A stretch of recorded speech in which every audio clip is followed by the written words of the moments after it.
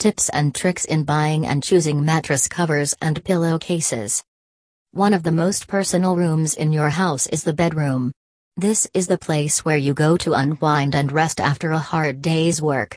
It is also the place that bears witness to your personal feelings and your personal life. It is inside a room that you get to cry and let out your frustrations. It is also there where you make love with a lover and show your true passions. Because of this, mattress covers and pillowcases are some of the most personal things in the world. In fact, the colors of the sheets that you use and the design actually reflect the personality of the owner of the room. This is especially true with people who are alone in a room and are not sharing it with another.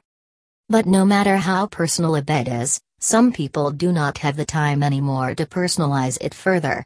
They just buy the design that they want and they are already good to go. Below are some of the ways that you can personalize your pillowcases and your bed sheets. Make a quilt. A quilt is a wonderful way to add color to the bed, especially if you are the classic type.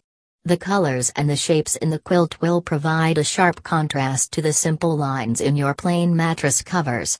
You can even make your own sheets from old clothes in your closet.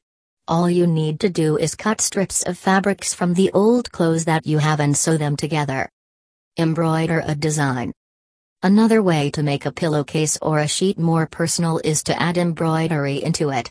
If you are not handy with the needle, don't worry.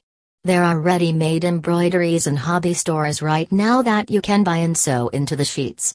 Some are even iron-on, so you don't even have to sew that much. You just need to peel off the paper and then iron it on the fabric. Initials. Putting your initials on the bed sheets will brand the covers as yours.